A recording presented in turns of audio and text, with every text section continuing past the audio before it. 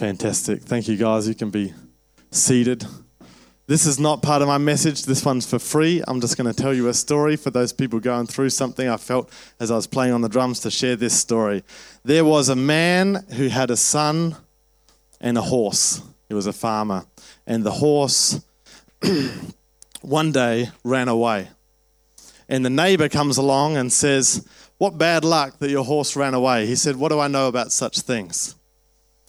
A couple of weeks later, the horse that ran away returns to the farm, but returns with a whole, a herd of wild brumbies. And they all come into the farm, and now he has many horses. And the neighbor comes along and says, "It wasn't bad luck, it was good luck that the horse ran away, because look, he came back with the brumbies." He says, "What do I know about such things?" They're trying to train one of the brumbies, and the brumby kicks the son and breaks his leg. And so the neighbor comes over and says, he's a bit nosy, isn't he, this neighbor? He comes and he says, "It wasn't good luck the brumbies came, it was bad luck, he's broken his leg." He says, "What do I know about such things?" And then a group of thugs come to the farm, and they're recruiting, they're getting people to join their gang, and they're looking for able-bodied people, and they go to take the son, realize he has a broken leg, they don't take him. The neighbor comes and says, "It wasn't bad luck he broke his leg, it was good luck." He says, "What do I know about such things?" Sometimes we're going through things and we think, "God, why would you put me through this?" Let's wait until we meet him face to face in heaven, and we can ask and he can explain to us what on earth he was doing in our life, because we can see in that example that in just a short space of time, sometimes we don't know what is good and what is bad. We just need to trust God that what he's doing in our life is all for his glory and all to strengthen us. Very good. That's not from my message. That's free, as I said. Kirsty, can you just open? Oh, don't throw a bottle of water at a pregnant woman. Might hit her in the belly. My wife is pregnant. We almost preached. I am preaching today. We almost didn't. Who knows? No, that's misleading. She's just very, very pregnant. Every time I look at her, I think she is going to pop any day. And then sometimes she's in another room and she'll do a big sneeze. And I'll be like, "Was that it? Did it come?" She said, "No, baby's still in." We got 3 weeks to go, a little bit less, something. It's crazy. The impending doom. It's good.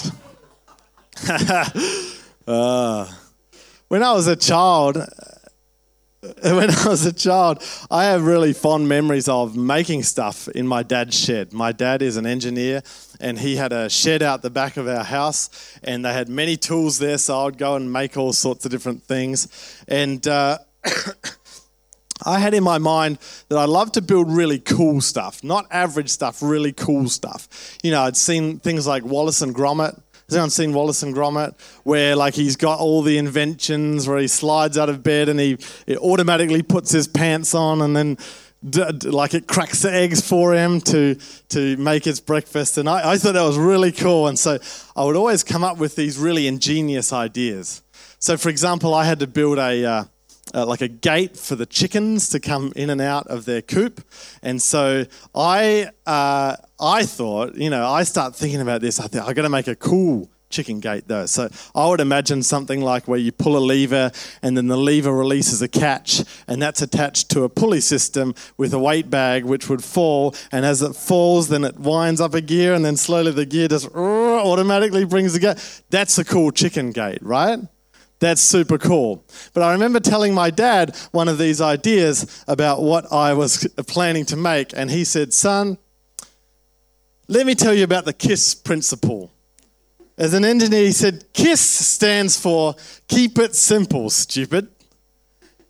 And once I'd got over the fact that I thought my dad was calling me stupid, I sort of inquired, thought, well, it is a very complicated chicken gate, isn't it?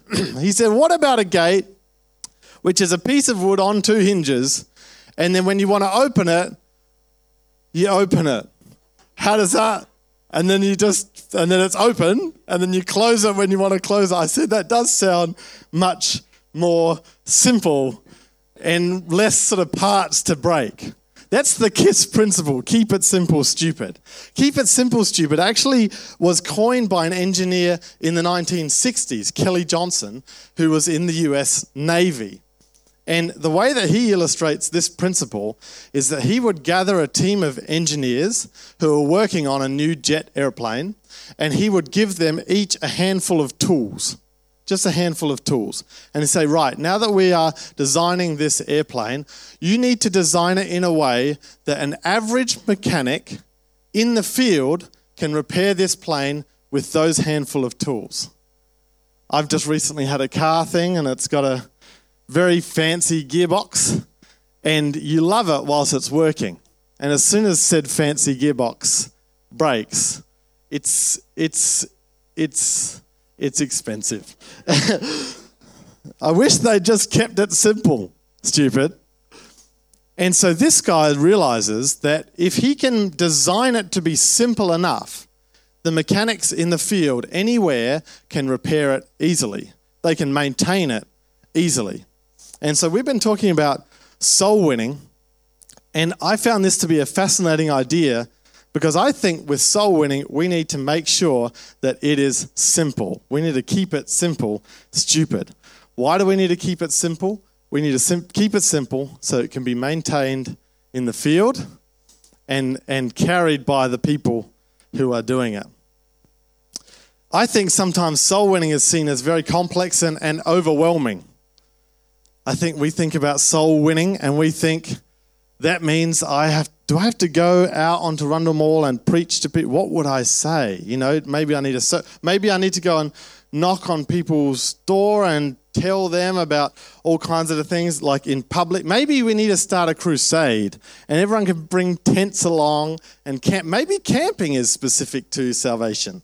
Or maybe you're thinking about more personal evangelism and you're thinking, you know, I've got this person who I know their soul needs to be reached, and I have to basically talk to somebody who thinks that there is no God, who thinks that I'm crazy and that church is either boring, irrelevant, or bigoted, and then I have to get them to come with me, someone they think is crazy, to a church which they think is bad, to give their life to a God that they don't believe in. How am I supposed to do that? Or maybe you think, but what kind of qualifications do I need to be a soul winner? Am I gifted? Because the Bible talks about the gift of evangelism. So that if some people have that, if some people are evangelists and some people, that means some people aren't. So am I or am I not one? And how do I know it? Maybe I should do a course before I try and do anything. Are there any courses coming up? No? Good. Well, I'll wait for a course and then I can get started. Or maybe you're worried about your reputation or how people are going to perceive you as you go about soul winning. What are people going to say when I try and talk to them about Jesus? Or will they reject it or accept it? Will they reject me or accept me? I don't know how people are going to react. And so you can see that there's a lot of things that can run through your mind, right? When we're talking about soul winning. It can get pretty overwhelming to the point where we think maybe it's easier to do nothing. Maybe if I can't really figure it out, it's too complex for me, so I don't know where to start or if I should start at all. So what we need is the KISS principle. Keep it simple, stupid. Why don't you help me preach this morning and turn to the person next to you and say, keep it simple, stupid. Now just turn to the other neighbour and lose the comma so it's less offensive. Keep it simple, stupid. And say that to them. God, it was a bit rude the first time you said it. My goodness. We need to keep it simple, stupid, so that anyone in any language, anywhere can do it with the handful of tools that they have. And so my message this morning is soul winning is simple. Help me preach. Turn to the person next to you again. Say, soul winning is simple. Soul winning is simple. How is soul winning simple? You might ask. You just talked about how complicated it was. Soul winning is simple because soul winning is discipleship. That's all that it is. Soul winning is discipleship. Discipleship is relationship. I'm going to unpackage that for you in just a second. Let's look at Matthew chapter 28, verse 18 to 20. This is right at the end of the story of Jesus. He has just gone and done life with his disciples, done ministry with his disciples for 3 years.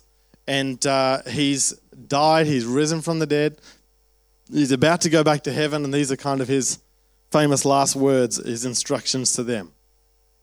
It says, Jesus came and told his disciples, I have been given all authority in heaven and on earth. Therefore, go and make disciples of all nations, baptizing them in the name of the Father and the Son and the Holy Spirit. Teach these new disciples to obey all the commands I have given you, and be sure of this, I am with you always, even to the end of the age. So, Jesus has just given them the perfect example of discipleship over the last 3 years, and now he's saying to them, do what I've just done for you and go and make disciples of all nations. I would put to you this morning that if those disciples had the same attitude towards discipleship that many people do today, then you and I would not be here. The church would not be here. People would not have been reached. Why is that? Because I think often people think about discipleship as being spiritual growth for believers. If spiritual growth, we need to do discipleship. So what does that mean? Well, you need to grow as a believer. So you need to do a course, or you need to do, you need to go and develop your prayer life, and this is all discipleship things that we think of, right? So let's imagine that the disciples who hear that, go and make disciples of all nations, they're thinking about discipleship, and they apply that same thinking. They say, guys, we got to do discipleship. Remember, Jesus said we need to do discipleship. So what we need to do is go and find some believers and help them grow spiritually. So this is us. We should start a small group, and we should just pray and we should make up some courses and then do those courses. And then we should just stick together and grow spiritually. Now, don't get me wrong, discipleship is spiritual growth as well for believers. But if they limited it to spiritual growth for believers, they would have reached nobody. It says make disciples of all nations, not make disciples of all believers. It says go into all the world, not go into all the churches. If it had said go into all the churches, it would have been well ahead of its time because there were no churches. It says go into all the world. And so the disciples interpreted this Great Commission to mean that they should find people who were not yet followers of Jesus and help them to know and follow him. Is anyone following me this morning? Oh, good. Therefore, discipleship is not something that starts after someone becomes a Christian and comes to church. It starts long before that when his disciples engage them in a relationship. So soul winning is discipleship. Discipleship is relationship. That's how we can know that soul winning is simple. Sometimes in our modern context, Christianity is widespread, so it's not quite the same situation as the disciples had, but we have an extra challenge, and that is that we also, that Great Commission also means to reach people who are what we would call like born into Christianity culturally. So it's somebody who might say they believe in Jesus, but they are not disciples of Jesus. Like our son, for example, our antenatal son. I don't know if that's a word. Our pre-birth son. I don't think he's a Christian yet, but he's going to come to church with us. Like, he doesn't really have a choice. But I would say he's not saved. But we're working on it, you know. It's the same as like what we do in kids ministry or youth ministry. You might have people coming to church, but just because you come to church doesn't make you a disciple. And so those people also need to be reached, because just because you go to McDonald's doesn't make you a hamburger, right? And that's why each one of us has to make a decision for ourselves in our heart. Am I going to be a disciple of Jesus? Not do I go to church, not do I volunteer, not am I trying to be a good person, or am I trying to learn? It's, am I going to follow Jesus with my life? That's what it means to be a disciple. And so think about how Jesus did discipleship with his disciples. He doesn't wait for them to start believing before he calls them to follow him. They're in relationship with him and with each other. And it's through those relationships that Jesus shows them who God is. I mean, James, one of his disciples, was Jesus' brother, so we can assume that he knew him for his whole life. He's already built a long-standing relationship with him. Others of the disciples might have been more recent. We don't know whether they already knew him before he called them and to what extent they knew each other. But what we know is that Jesus focuses on building relationship and doing life with his disciples, and it's through those relationships that he shows them who God is. He doesn't wait for them to start believing. If you look through the story of Jesus, through the gospel accounts, you'll see that his disciples are following him, and yet they have all kinds of moments where you're thinking, oh, you didn't get that yet? Like, it's only sort of halfway through that Simon Peter realizes, oh, you must be the Messiah. And when he points that out, it seems like he's the first to get that, which means that there's 11 other disciples who didn't get it. It's only until the very, very, very end, when Jesus has died and risen again, that Thomas has a real revelation. He's been doubting the whole time. And then he says, I won't believe that you are Jesus risen from the dead until you show me the scars in your hands. And so Jesus shows him and he believes. Jesus says, blessed are those who believe without seeing. But Thomas needed to see, and so he saw and believed. But it's not until the very end that he believed these kind of things could be possible. I mean, Judas, I don't think he ever believed.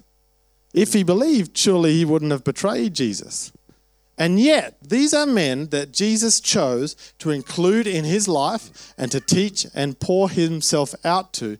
But it was at their own pace that they came to a revelation and a saving faith in Jesus Christ. So it wasn't actually a condition for them to be saved, to believe. It wasn't like, we're going to wait until you do all the right things and know all the right things, and then you can be my disciple. He just called them into relationship with him and then showed them who God was. Shouldn't we make disciples in a similar way? First, we build relationships with people, and then we share our life with them. And it's through our example, our behavior, our teaching, and it's all seen through that relationship that we have, that we too can show people who God is. And so what we need to understand this morning to keep soul winning simple is that we can't divorce evangelism from discipleship. Evangelism is discipleship. It's just discipleship before someone happens to make a decision to follow Christ. So discipleship is relationship. Soul winning is discipleship.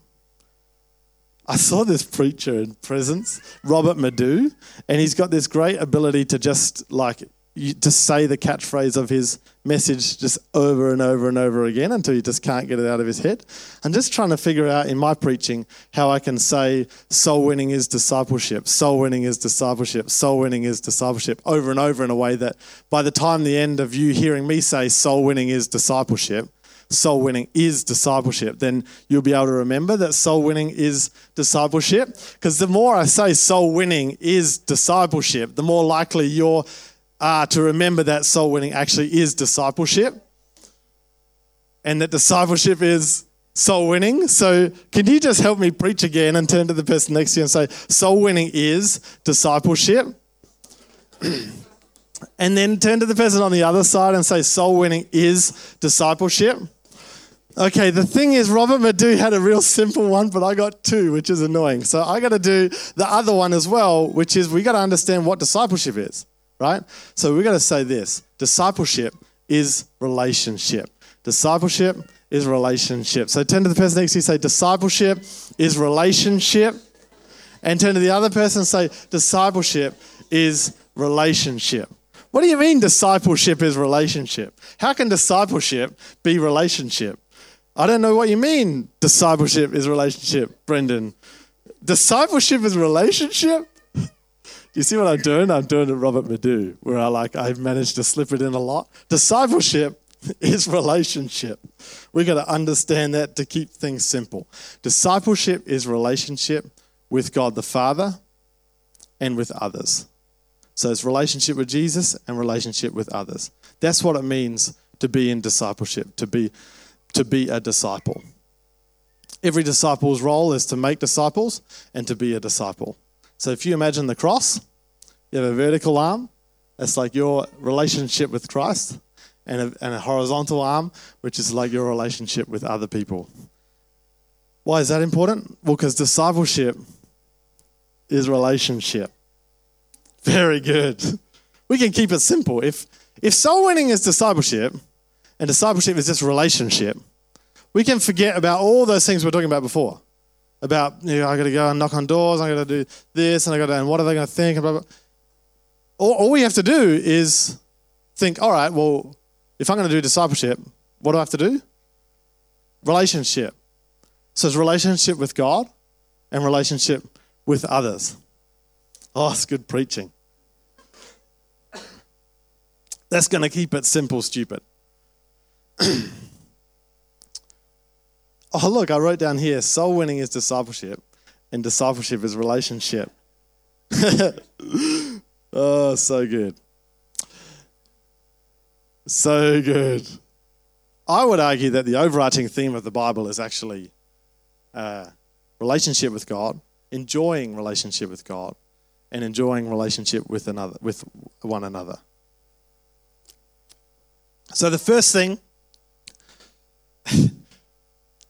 me saying the first thing this far into the message sounds like I'm only just starting, but don't worry, we're not like only at the beginning.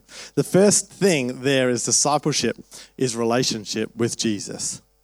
And so at the end of this Great Commission, Jesus brings us back to the foundation on which it is all built. Can we have that scripture again, please? At the end it says, and be sure of this, I am with you always, even to the end of the age. Why is he saying that at that stage? He's literally about to leave them. He's choosing the moment when he's saying, I'm off and going to heaven, to say, I'm always going to be with you. He wants them to know that he is by their side, and that it's through his relationship with his disciples that they will be sustained and that they will carry on, and it's through that relationship that they can go ahead and make disciples by themselves. I think often people think of discipleship as being like linked to religious duty or increased commitment. I'm really getting into this discipleship, so I'm going to discipline myself and really, really push in, or like just intense discipline. But if discipleship is relationship, then we're not reading our Bible every day to do a religious duty. We're reading our Bible to get to know Jesus better, because it's about our relationship with him. When we pray, if discipleship is relationship, we don't pray and worship to gain God's attention or follow a set of disciplines. It's about us enjoying our relationship with Jesus. It struck me the other day that when we repent, if we've done something wrong, if we've sinned, we shouldn't be repenting like, God, I did something wrong, so please forgive me, amen. Like, so that I've done the rote thing of repentance. You know, so I've ticked the boxes so that God, I know how this works. I trust in Jesus' blood, blah, blah, blah. Get it out of the way. But it's actually a relationship which is now hurt, which needs to be healed. And so it's not about ticking a box of repenting so that that sin can be forgiven. It's about healing your relationship with Jesus.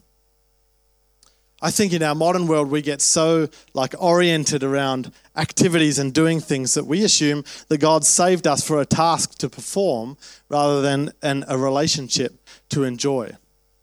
You know, when God created the world, he created it in 7 days, the story goes, and so he rested on the seventh day.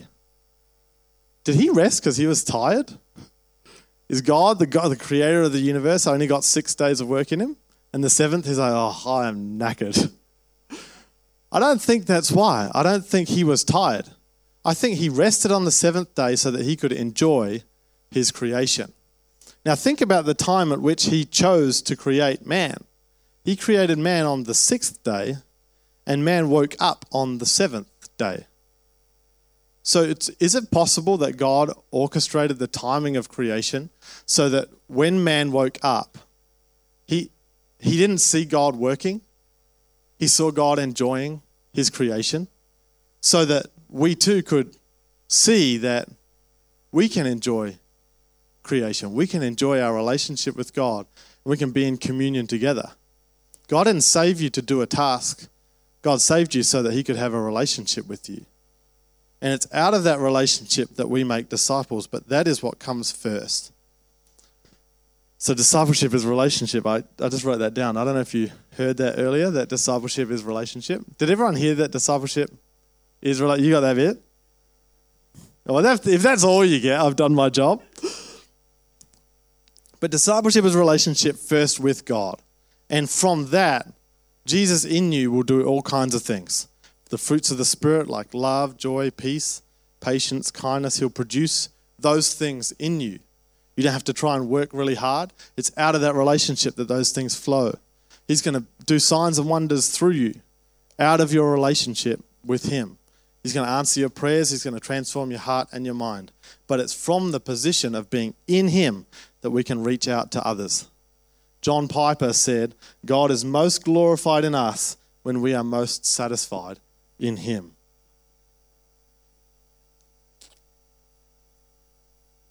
Have I drunk enough to get the angle right? So the second thing is discipleship's relationship with others. Help me preach. Turn to the person next to you. Say, discipleship is relationship with others. Thank you. You're such good sports. I really appreciate you helping me preach. Before I ever became a believer, I was in high school when I became a Christian, but before I ever became a believer, I didn't know that you could experience God's presence, and I certainly didn't feel like I had a relationship with Jesus, but I actually saw God through other people. Through Ben, who was my friend in high school, he showed me the character of God through his kindness and his friendship and his love. And the pastors are Ben's parents, and so they used to do things for me, crazy stuff, crazy kind stuff, like driving me home from school, and I would just it was really mean what I did.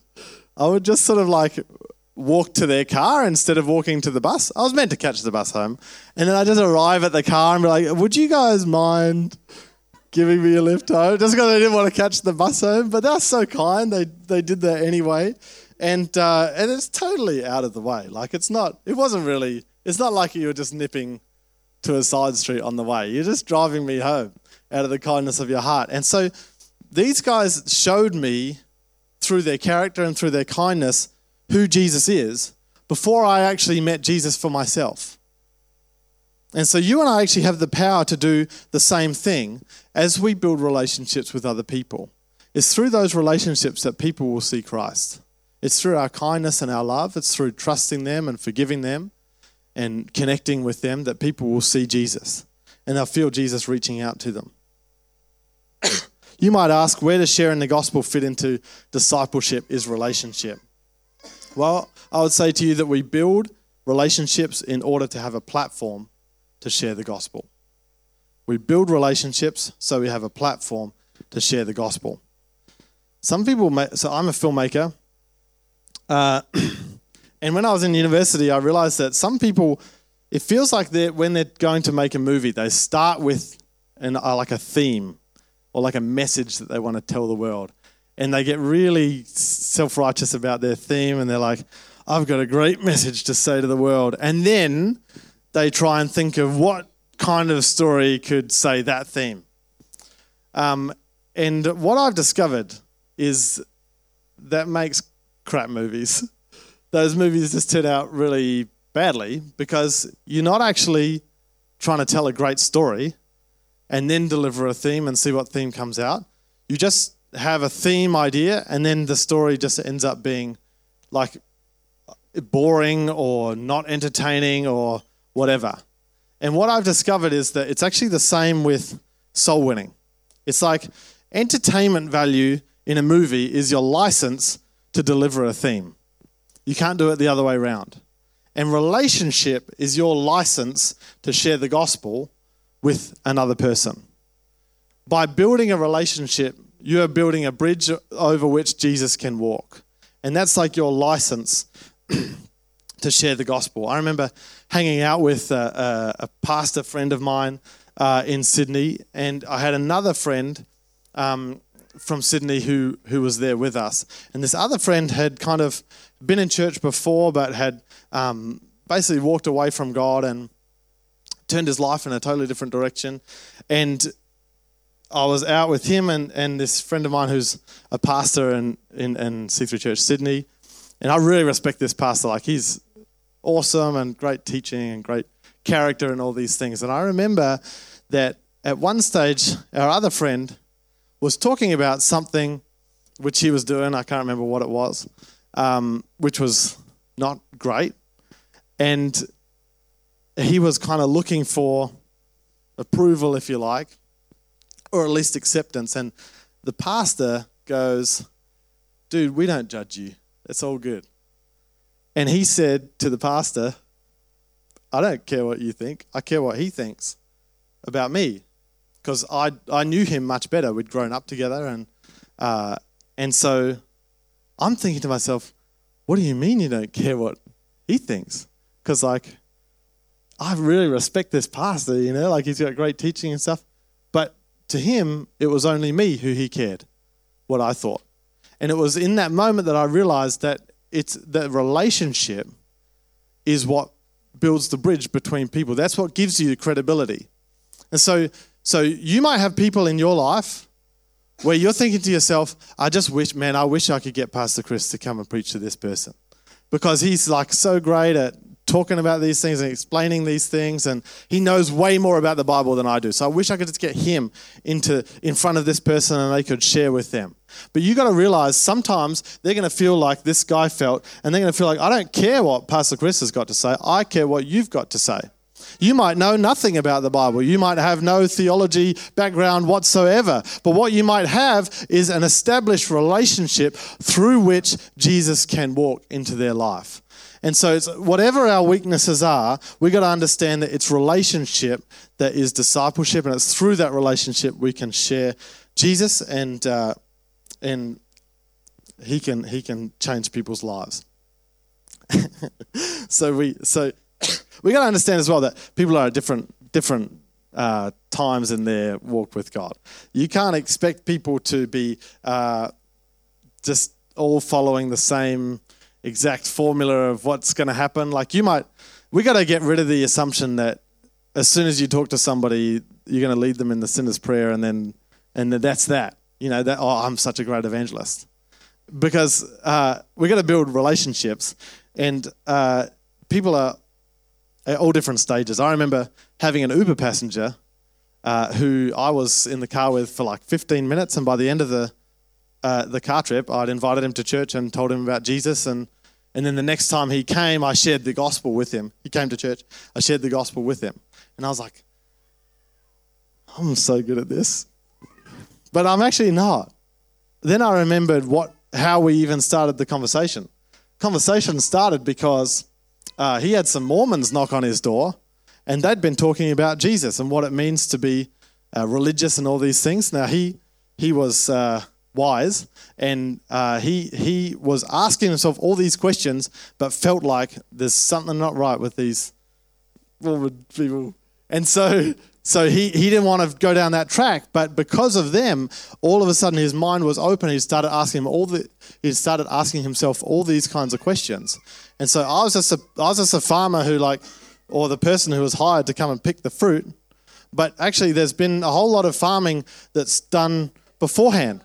And so you got to realize that sometimes people are going to be ripe for the picking, and sometimes people are going to need a whole lot they need you to plant the seed and wait for the tree to grow before it can bear fruit. And so all we have to do is be the people that are there. We have the relationship and we stay connected so that when they come to their time of need and they realize that they need Christ, then you're the person that they're going to talk to. And Windows is updated so we can all be happy with that. J. John, I love what J. John says. It's worth repeating. He says, we're like farmers who go through the orchard and we test the fruit. And we test the fruit to see if it's ripe. And if it's ripe, we pick it. We don't pick it too soon. We don't pick it too late. You wait to see if it's ripe. Now, there's one of two things that happen. If it's ripe, what you want to do is the first thing, you pick it. If you don't pick the fruit when it's ripe, which is to say that someone's ready to come to Christ, two things will happen. One is either the fruit will fall to the ground and go rotten. Or the second thing that will happen is the Jehovah's Witnesses will pick it. So we've got to be going around the orchard, testing to see which fruit is ripe, and then picking that fruit when it's ripe. Very good. I got a bunch more notes, but we don't need to do those. That's enough, isn't it? Bam, would you come? You got it.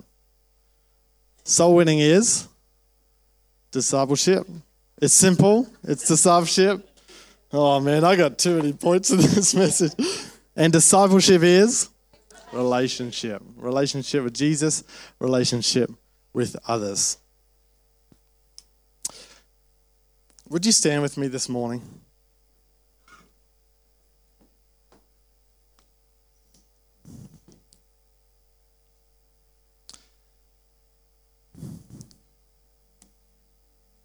Soul winning is actually simple. It is simple. It's not easy, but at least it's simple. At least we can be clear on what we're meant to be doing. If soul winning is discipleship is relationship, then we can go from this place here this morning knowing and being assured that all we need to do is focus on relationship, building our relationship with God, building our relationship with other people. And so what I would love for you to do this morning is if you are a believer and you have in your heart a call to make disciples, which I believe is every disciple's calling, what I would love for you to do is just close your eyes right now. And I would love for you to think of a person who you've recently met.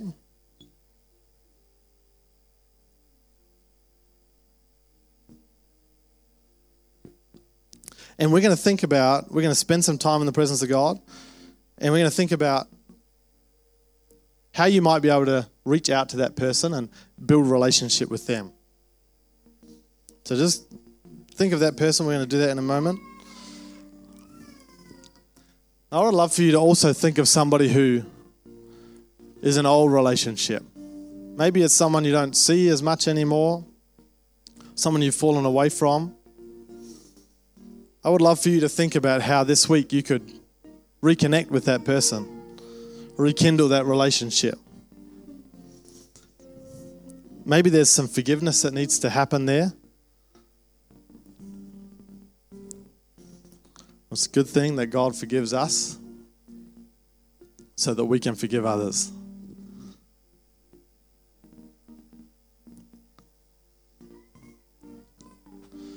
If you have those two people in your mind, would you just lift your hands to heaven and we'll pray for those people. Heavenly Father, right now, in your presence, we're asking you to help us reconnect with an old relationship and build a new one. Thank you, God, that soul winning is simple. Thank you, we don't have to do it all on our own, that you are with us. So we pray, God, for opportunities this week to do that, courage to take them.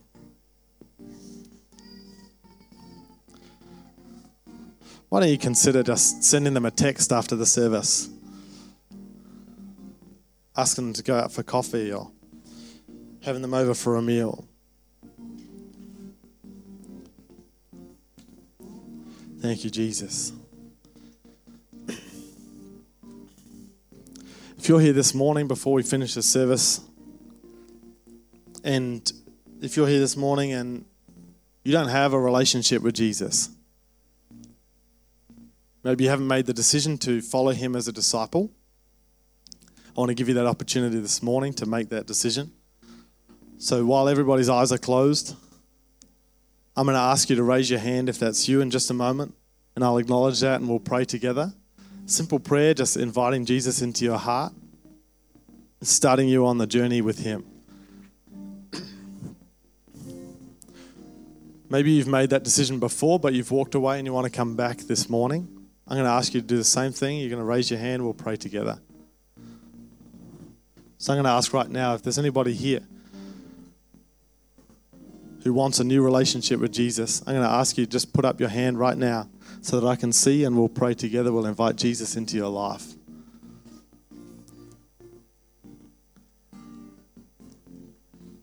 Anyone at all who wants to ask Jesus into their heart. Thank you. I see that hand. You can put it down again. So good. Anybody else this morning?